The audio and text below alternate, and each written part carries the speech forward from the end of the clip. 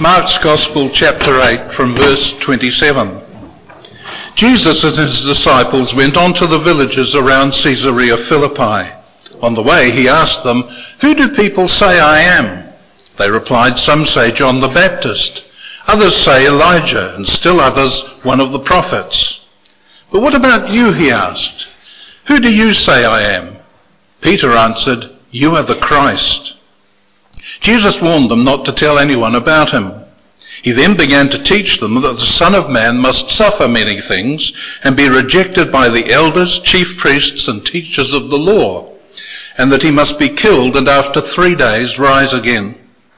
He spoke plainly about this, and Peter took him aside and began to rebuke him. But when Jesus turned and looked at his disciples, he rebuked Peter. "Get behind me, Satan," he said. "You don't have in mind the things of God, but the things of men." And then he called the crowd to him along with his disciples and said, "If anyone would come after me, he must deny himself and take up his cross and follow me. For whoever wants to save his life will lose it, but whoever loses his life for me and for the gospel will save it. What good is it for a man to gain the whole world and yet forfeit his soul? Or what can a man give in exchange for his soul? If anyone is ashamed of me and my words in this adulterous and sinful generation, the Son of Man will be ashamed of him when he comes in his Father's glory with the holy angels." This is the gospel of Christ. Heavenly Father, we thank you this morning that as we think on the words that John just read to us, we're not just looking at a history book, we're not just thinking about words on a page, we're thinking about your Son, our Saviour, the one who is Jesus Christ, who he is and what he's done. And that has a huge importance and impact on our lives personally and on the history of this world and the future of this world. I pray this morning as we spend a few moments thinking of the words that came from the lips of our Saviour himself, that the strength of them may impact our lives today. Please work amongst us now, we ask, by your Spirit, for we ask it in Jesus' name. Amen. Now, at the end of our service this morning, I want you to imagine that we head into Christchurch City Central and we do a vox pop thing where we interview random people as they walk down the street and we ask them one question. We ask them the question, do you think Christianity is too demanding? Do you think Christianity is too costly? And we ask everyone that we come across in the streets in Central Christchurch. What kind of answers do you think we'd get? I think there'd be a huge variety. That normally happens when you do this kind of thing. But my pick is that most people would kind of snigger at the thought that Christianity is too demanding. They'd kind of scoff at the thought that Christianity is too costly. I know a few Christians. Doesn't look like they've paid much for it. That would be the kind of thinking. Seems pretty easy, Christianity. Doesn't seem too expensive or too steep. Now, perhaps the more thoughtful ones might realise that, if I became a Christian, maybe there would be a few minor changes I'd have to make to the way I live. Or maybe if I became a Christian, there would be the odd joke made at my expense in the office. But that would probably be the extent of it. And if we wonderfully came across a few Christians while we were doing that vox pop, then they would probably say, the price isn't very high because Jesus has paid the price. He's done it all for us. It's not too demanding or too costly because he's done it for us. And I would agree with that answer to some extent. So I think that most people would think that the demands or price of Christianity is pretty low, pretty minimal, certainly affordable. Well, for any who think that way, I imagine the words of Jesus himself would cause a bit of a real shock at this point. There would be a jolt when you see what Jesus says about it himself. A bit of a bombshell would go off. Because the price tag of coming after Jesus or being a disciple of Jesus is seen on his own lips in these verses. Have a look at verse 34 for a moment, where Jesus looks at the crowd and his disciples and he says, "If anyone would come after me, they must deny themselves, take up their cross, and follow me." In some versions it says, "If anyone would be my disciple, they must deny themselves, take up their cross, and follow me." Now, if those words are familiar to you because you've heard them a lot before, if they've lost a bit of their impact, I want you to pause for a moment and I want you to feel the sting of those words. I want you to feel the impact or weight of those words. These are heavy. You must deny self, Take up your cross and follow me. We say take up cross as if it's simple and easy today. What did cross mean then? Cross was death. The cross was painful, shameful death. Jesus is saying if anyone wants to follow me, they must die painfully, shamefully to follow me. The price tag, according to Jesus, is high. In other words, you don't find Christianity in the bargain bin because it's cheap. You won't find it with one of those bright fluorescent tags where you know it's been heavily discounted. This is full price. This is expensive.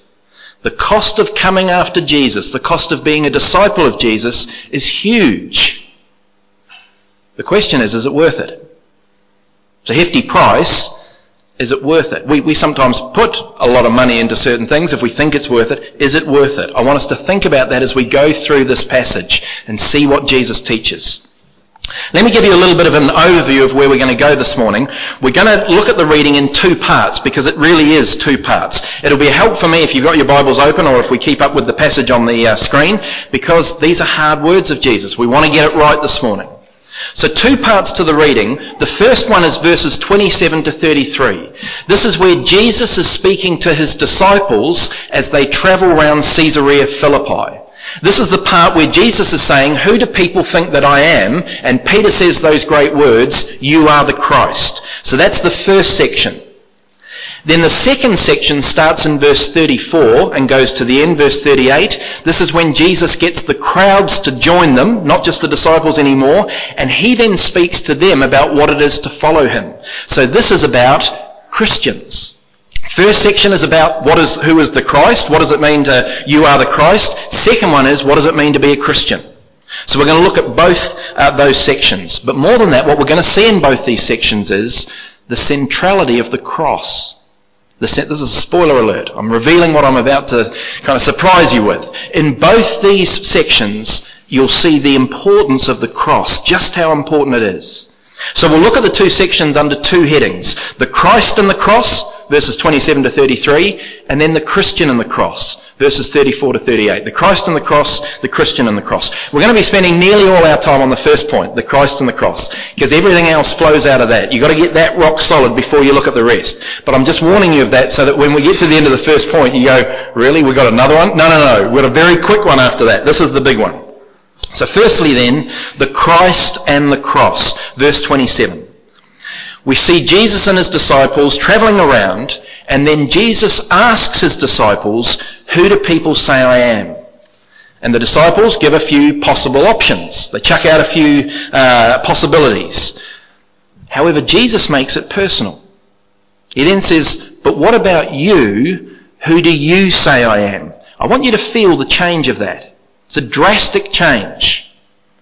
If I asked you this morning over morning tea, who did New Zealand vote for in the last election? You'd probably quite comfortably and quite happily tell me that this percentage voted for National and this percentage voted for Labour. But what about you? Who did you vote for? Oh, hang on. It's a bit personal. That's a bit confronting. That's a bit challenging. That's exactly what Jesus is doing here. It's not enough to say what other people think about me. Who do you say that I am?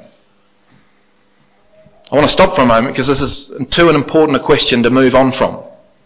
Who do you say that Jesus is? This is the most important question in the history of the world. One day everyone will meet their Maker, and at one level it's this question, the answer to this question that's at the heart of everything. Who do you say that Jesus is? You. Not who do your parents think Jesus is. Not who does your husband or wife think Jesus is. Not who do you reckon your friends, what do they think about Jesus. Who do you think Jesus is? If you're here today and you don't know the answer to that question, you don't know really how you'd answer it, don't leave this building today without reflecting on it. Come and see me. Come and see James. Come and see someone and speak about it. It's too important a question to not wrestle with it today.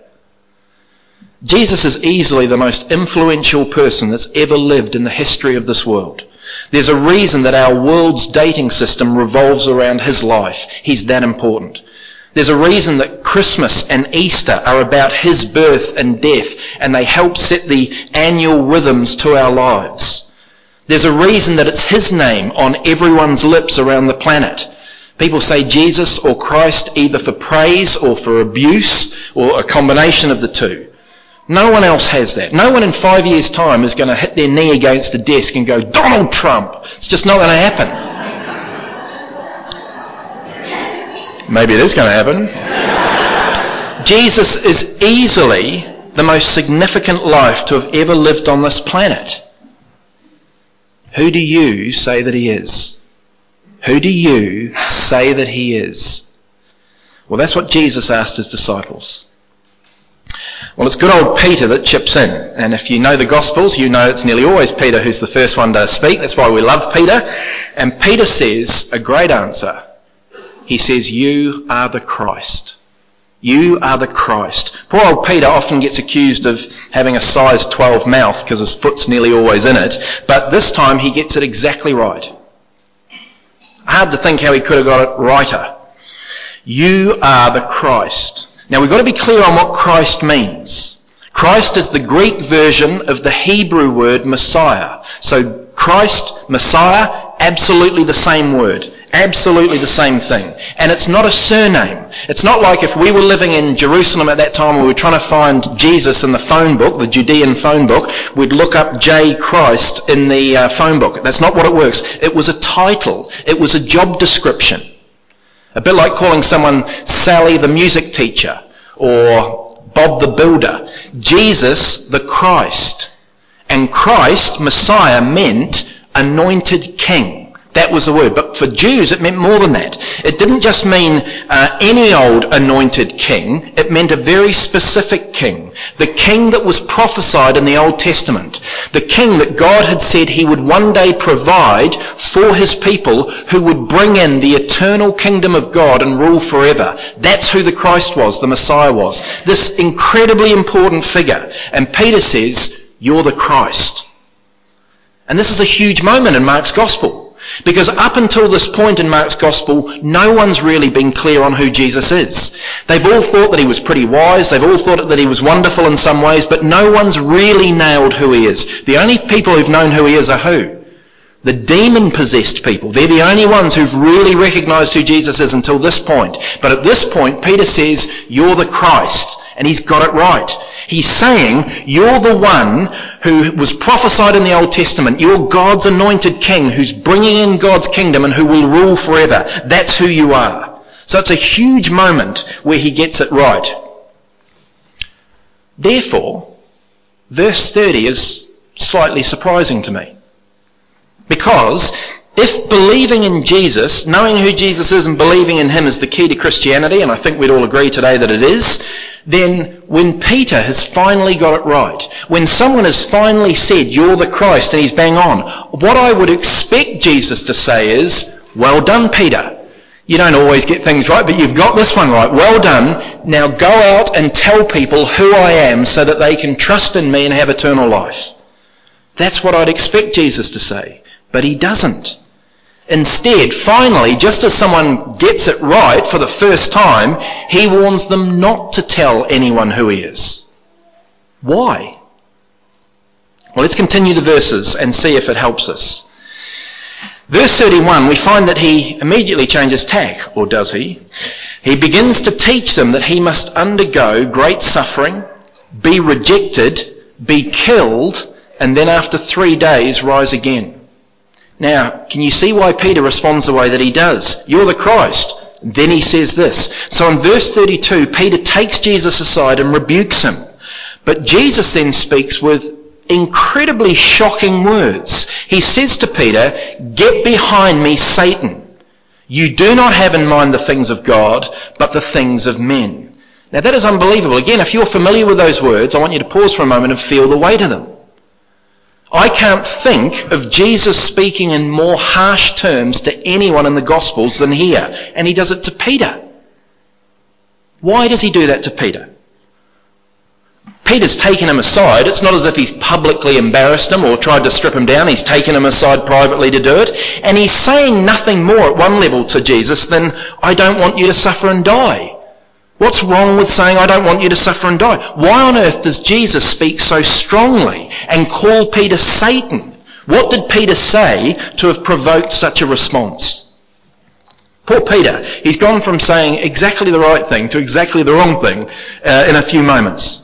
He's gone from correctly identifying Jesus' true identity as the Christ to speaking words that somehow sees him linked to Satan himself. Poor Peter, from champ to chump, like that. From hero to zero, foot size 12 firmly back in mouth. What had he done wrong? Friends, Peter had got the Christ wrong.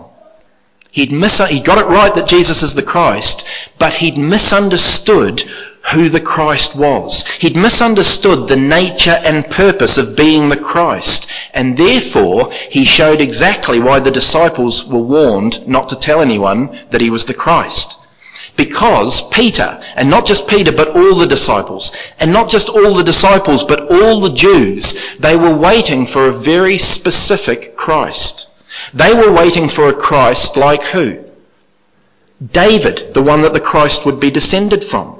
In other words, they were looking and waiting for a warrior. David, the one who stood and slain Goliath. David, the one who defeated the Philistines and got the land for the Israelites. They were waiting for a warrior who would lead the revolt against the Romans and free the Jews and give Israel control of their land. In other words, they were after a mighty figure. A kind of all black on horseback, that's what I call it, but maybe today it should be a Kiwi on horseback. They won last night. This person would be God's person, God's king, a hero. But Jesus has just explained he's got to suffer. Jesus has just said everyone's going to reject him. Jesus has just said he's going to die. I don't think Peter would even have got to the last bit where he says he's going to rise after 3 days, because you can't do the first 3. Jesus has explained not just that he's going to suffer and be rejected and die, but that he must. Do you see it there in verse 31? It's an imperative. The Christ must suffer, be rejected and die. Peter can't comprehend that. How could that be? How can the one who's promised to usher in God's kingdom, eternal kingdom, and rule it forever, suffer, be rejected and put to death? Peter can't fathom it. And if Peter can't fathom it, who knows Jesus the best? If the disciples can't understand it, who spent all their time with Jesus, how would anyone else? How would any of the other Jews be able to understand it? They couldn't put their picture of the Christ alongside someone that suffered, was rejected and died. They couldn't get it. That's why when you read in Mark's Gospel, Jesus always tells people that he's healed in Mark's Gospel, don't tell anyone what I did. But then it changes when he deals with the demon-possessed man and the Gerasenes, where he says, go and tell everyone what I did. Why the change? Because with the demon-possessed man, it's a Gentile. It's someone who didn't know what the Christ was supposed to be like, didn't have a picture in their mind of what the Christ was, couldn't have misunderstood it and got it wrong. That's why. That's why the disciples are told here, keep quiet about Jesus' identity, because no one would understand it until after the resurrection. No one would understand it until afterwards and then go, right, that's what it is. They would have been trying to force him to be the king they wanted. In fact, you see that in John's Gospel. In the feeding of the 5,000, when he's done that incredible miracle, what's the first thing that happens? The people try to force him to be king, because they've got the wrong understanding of Christ. Because the Christ was to have a cross-shaped mission. It wasn't to come in on horseback and run out the Romans. It was to go to the cross. The Christ had a cross-shaped mission. He must die. That's what he says here. Peter knew that Jesus was the Christ, but he didn't understand the cross-shaped mission of the Christ yet. It's why the miracle just before this passage is an odd miracle at one level, because it's the miracle where Jesus heals the blind man in 2 stages. Do you remember that miracle? It's odd because he puts mud on his eyes and the blind man can see, but only in a blurry way. I can see people moving like trees. Then there's a second part to the miracle he can see clearly. And you go, well, why does Jesus do a 2-stage miracle? Because he can raise the dead. He can walk on water. He doesn't have to do it in 2 stages. It's because that miracle is an illustration of what happens here. Peter's got his eyes open, but he's only seeing things blurry. He's got the Christ right, but he hasn't yet got the full picture of what the Christ must do. He hasn't yet seen that full picture. The good news is he will at the resurrection, but he hasn't got it yet. But why does he call him Satan? Why does Jesus use that kind of language? I'm not always the best parent, but I've never yet called one of my children Satan. Hands up if you have. No, don't do that.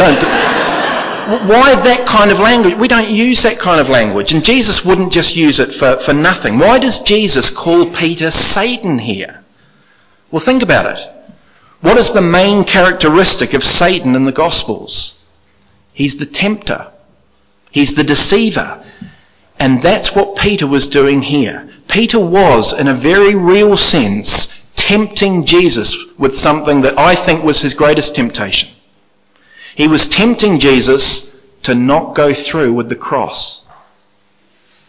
He was tempting Jesus with, you don't have to do the one thing that the Christ does have to do in order to save everyone. And I want you to know this morning, I don't think it's just a real temptation for Jesus. Hebrews tells us Jesus was tempted in every way like we are, so we know that he faced temptation. I want to tell you this morning, I think this was his greatest temptation.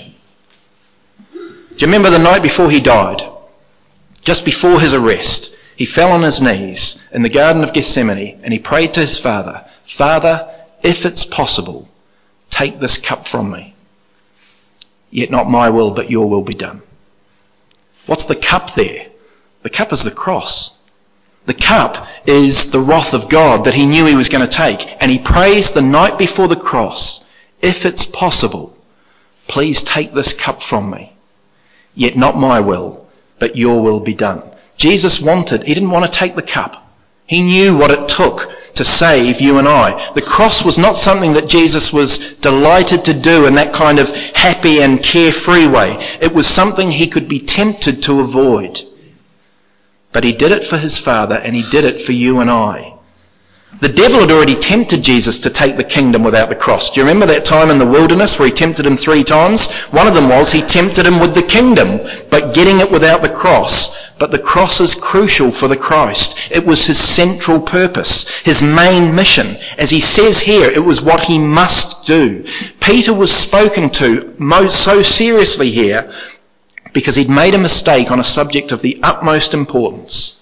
And he tempted Jesus to do his central mission, not do his central mission. See, Peter said and did worse things at one level, but here he'd got the crucial thing wrong. Jesus' death was not an unfortunate end to an otherwise glittering career. It wasn't a disappointing finish because he'd been doing such great things. It was his very purpose, his main reason for coming. It was the heart of his mission. It was the core of what we remember as we take the bread and the wine next week. It's the centre of the majesty and grace and love of God. The Christ had to die for you. When Jesus prayed, if it's possible, take this cup from me. If there was any other possible way for you to be saved, do you not think the Father would have taken it right then and taken the cup from him? If you could be saved by believing another religion, if you could be saved by just working harder yourself, trying to do more good things and trying to do less bad things, if you didn't really need to be saved because it's not that big a deal, Jesus would never have gone to the cross. But the Christ must. He went for the cross for 2 reasons. 1, because there was no other way. 2, because he loves you. That's why he went to the cross. Now, poor Peter didn't understand that yet. He would, that's the good news. After the resurrection, he went on to spend his whole life proclaiming this good news. He totally got it about the Christ who must suffer, be rejected and die and rise 3 days later. But he didn't understand the cross-shaped mission of the Christ yet. He didn't understand it. So firstly, we see the Christ and the cross. Secondly, much quicker, the Christian and the cross. Verses 34 to 38. Now we're told the crowds join. So before it's just been the disciples, now the crowds join the disciples with Jesus. And look at the words he says to them. Verse 34, if anyone would come after me, he must deny himself, take up his cross and follow me. Or if anyone would be my disciple, he must deny himself, take up his cross and follow me. This is about Christians. But again, do you see it's about the cross? Must take up their cross and follow me. We're back where we started. The price of being a follower of Jesus. Denying self, taking up your cross and follow him. What does it mean to deny yourself? I'll tell you what I don't think it means. I don't think it means giving up chocolate for Lent. I don't think that's it. I don't think it means you're not allowed to enjoy yourself. There are some Christians who seem to think that God has a perverse no pleasure policy. You're not enjoying yourself, are you? Stop it. As if God's created everything good in this world. I love it in the beginning of the Bible, in creation, where God didn't just make fruit to eat, he made fruit that was pleasing to the eye, things to be delighted in. He's created pleasure and joy. So it's not like God saying, right, you've got to deny yourself and live a miserable life. Well, let's think about how Jesus denied himself, because he'll probably be the pattern for how we're to deny himself. Jesus denied himself not chocolate for Lent, not because he's against pleasure. He denied himself for two reasons. For the glory of God the Father and for the salvation of people. That's what he denied himself over. The glory of God and the salvation of people. That's how we're to deny ourselves. Now I want you to think about how countercultural the message to deny yourself is. This is why no one likes Christianity in the Western world today. Because today it's all about love yourself. Today it's all about fulfill yourself. Today the most important thing you can do is be true to yourself. Today the most important and crucial thing is to express yourself. Jesus says, deny yourself. Deny yourself. Hard to think of a more offensive statement to the Western world today, but that's what Jesus says his followers are to do. And so I'm saying to you today, because Jesus has said it to all of us, deny yourself. There will be aspects of who you are and what you're like that are not what the Lord wants, and you are to live his way, not yours. We are all broken in different ways, sinful in different ways. The natural person comes out in various ways, and sometimes we excuse it. Sometimes we say, oh look, that's just the way I am. That's just who I am. It's just natural. If it's not the Lord's way, deny self and live his way. So that's deny self. But he also says, take up your cross and follow me. This is not just put Jesus first, it's more than that. Because as I said before, the cross meant death. The cross meant painful, shameful death. As Dietrich Bonhoeffer said, when God calls a man, he bids him come and die. There's truth in that. It's death to self and having Jesus as king. It's death to living my way, as J. Ben wants, and living with Jesus as king and his way in every area of life. It means our tongues. The tongue that I use when I'm angry, or to gossip, or to lie, or to create rumours, is to be used for God's glory and for the salvation of other people. And it's not enough when I go, oh look, I just naturally say things without thinking. Well, think, if you should think. Our bodies. It means I don't just use my body. I don't just have this body and don't care about it because it was a gift given by God which I use for his glory and the good of others, nor do I worship my body and make everything about that body. I control it in a way that honours him and is good for the salvation of others. My wallet. I don't just do what I want with my wallet. I use it in a way that will honour God and be for the salvation of others. My time, my life, we live for him. Do you see how radical this is that Jesus says to be a follower of him? Totally radical. And think about the context because it makes it stronger. Jesus is speaking to a crowd of people that were interested in him and that were listening to him. And he says it's not enough to be interested in me and it's not enough to listen to me. It needs to be seen in the way you live. That's how strong it is. In other words, there's a cross shape to the Christian's life as well as a cross shape to the Christ's mission. I found these words very challenging over these 2 weeks. Us here today, I take it we're here today because we're interested to some level and we want to hear what Jesus has to say. It's not enough to be interested. It's not enough to listen. It must impact the choices we make and the direction our lives take and the actions that we make. It must affect our very lives. Because all that Jesus does in the rest of the words really is unpack what that means. Verse 35, for whoever wants to save his life will lose it, but whoever loses his life for me and the gospel will save it. What good is it for someone to gain the whole world, yet forfeit their soul? Or what can someone give in exchange for their soul? If anyone's ashamed of me and my words in this adulterous and sinful generation, the Son of Man will be ashamed of them when he comes in his Father's glory with the holy angels. Do you see the strength of his words this morning? There's implications here not just for ourselves, but our families. Parents, what do you want for your children? What do you put your prayers and your priorities on for your children? What good is it if they're accomplished musicians or wonderful sports stars or academic successes or on a good career path if they've forfeited their soul? Now, we can't control their souls, but our priorities and prayers will show what we're worried about for our children.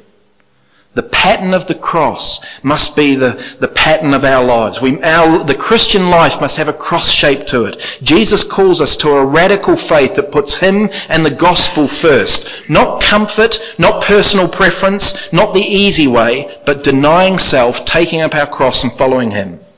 The pattern of the cross is God's glory and people's salvation. I've heard these words this week and been rebuked. Because I think the older I get, the less I want to rock the boat as a Christian. The longer I go on in the Christian walk, the spiritually flabbier, physically flabbier probably too, but spiritually flabbier I get. I balk at taking my faith too seriously. I worry more about the opinion of others, more about personal comfort, and less about my Saviour, and less about the salvation of other people. Shame on me when I do that. Do you know what I should do at those times? Cast my eyes on the King more, on the one who went to the cross to save me, so that might inspire me to care more about the salvation of others. He's the one who went to the cross for you. He's that King. Too often my life has got a me shape to it, not a cross shape to it. If you're here and the same as me today, you think there's a bit of a me shape to your life, a you shape to your life, not a me shape, then today would be a good day to change some of that. Think about what you've got to do to sort it out. Do you have a cross shape to your life? Are there some things you need to stop? Some things you actually need to put an end to in the way you live and conduct yourself because it doesn't honour God and it's not for the salvation of others. Then stop it. Are there some things you need to start? Things that maybe you've put off, but you know you need to get into it. You know you need to start doing it because it will glorify God and look after other people. Start doing it. Are there some things you need to change? We've got to deny self, take up our cross and follow him. And think not just as an individual, but think as a family. Are there things as a family we should be doing? Are there things as a church family, St. Stephen's here, that we should be doing as we deny self, take up our cross and follow him? The Christian and the cross.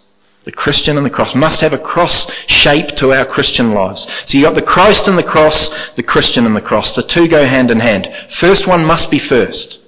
The Christ and the cross must be first. We're not saved by denying self, taking up our cross and following him.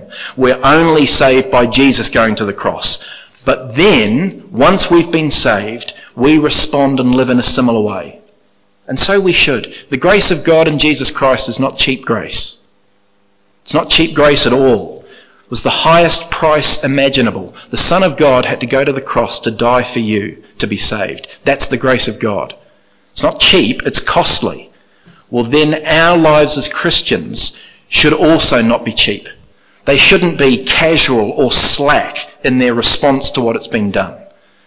What he's done for us is so expensive and wonderful, we must respond the same way, denying self, taking up our cross to follow him. The question I started with is whether it's too demanding, whether it's too costly to be a Christian. And I suggested that most people today would kind of scoff at the thought of that. Of course it's not too demanding. Of course it's not too costly. I hope you can see this morning it is. There is a huge cost to pay. It's expensive, but it's worth it because Jesus is worth it. It's worth it because he paid the price. All we're doing is following in his footsteps. It's worth it because of what he did. It's not just our duty to do this, it's our privilege to do this. To live for this Christ. To live for this King. The King who took the cup so that you could become a child of God. The King who took the cup so that you could become a son, a daughter of the living God. The King who went to the cross for you so that you could have God's Spirit dwell within you. The King who went to the cross so that you could become adopted, part of God's family. You could have your sins forgiven. You could have an assurance of a future and a home with him. He is absolutely worth it. It's a high price, but Jesus paid it. Now it's our honour, our privilege, our delight to deny ourselves, take up our cross and follow our King. Let me pray. Father, we thank you for our King, the Lord Jesus Christ. We thank you for all that he did, the cross that was at the heart of his ministry. We thank you that he took the cup for us. And Father, I pray that as we seek to now live for him, we would be all too willing. We would feel privileged to be able to deny self, take up our cross and follow our King. Lord, please help us as we think about what this might mean for our lives. Help us as we think about what it might mean for us as individuals, for us as families, for us as a church family. Lord, give us the desire and the strength to make changes where we need to stop certain things or start certain things, because we're so thankful to you for your Son, our Saviour, our King. And we pray these things in his name. Amen.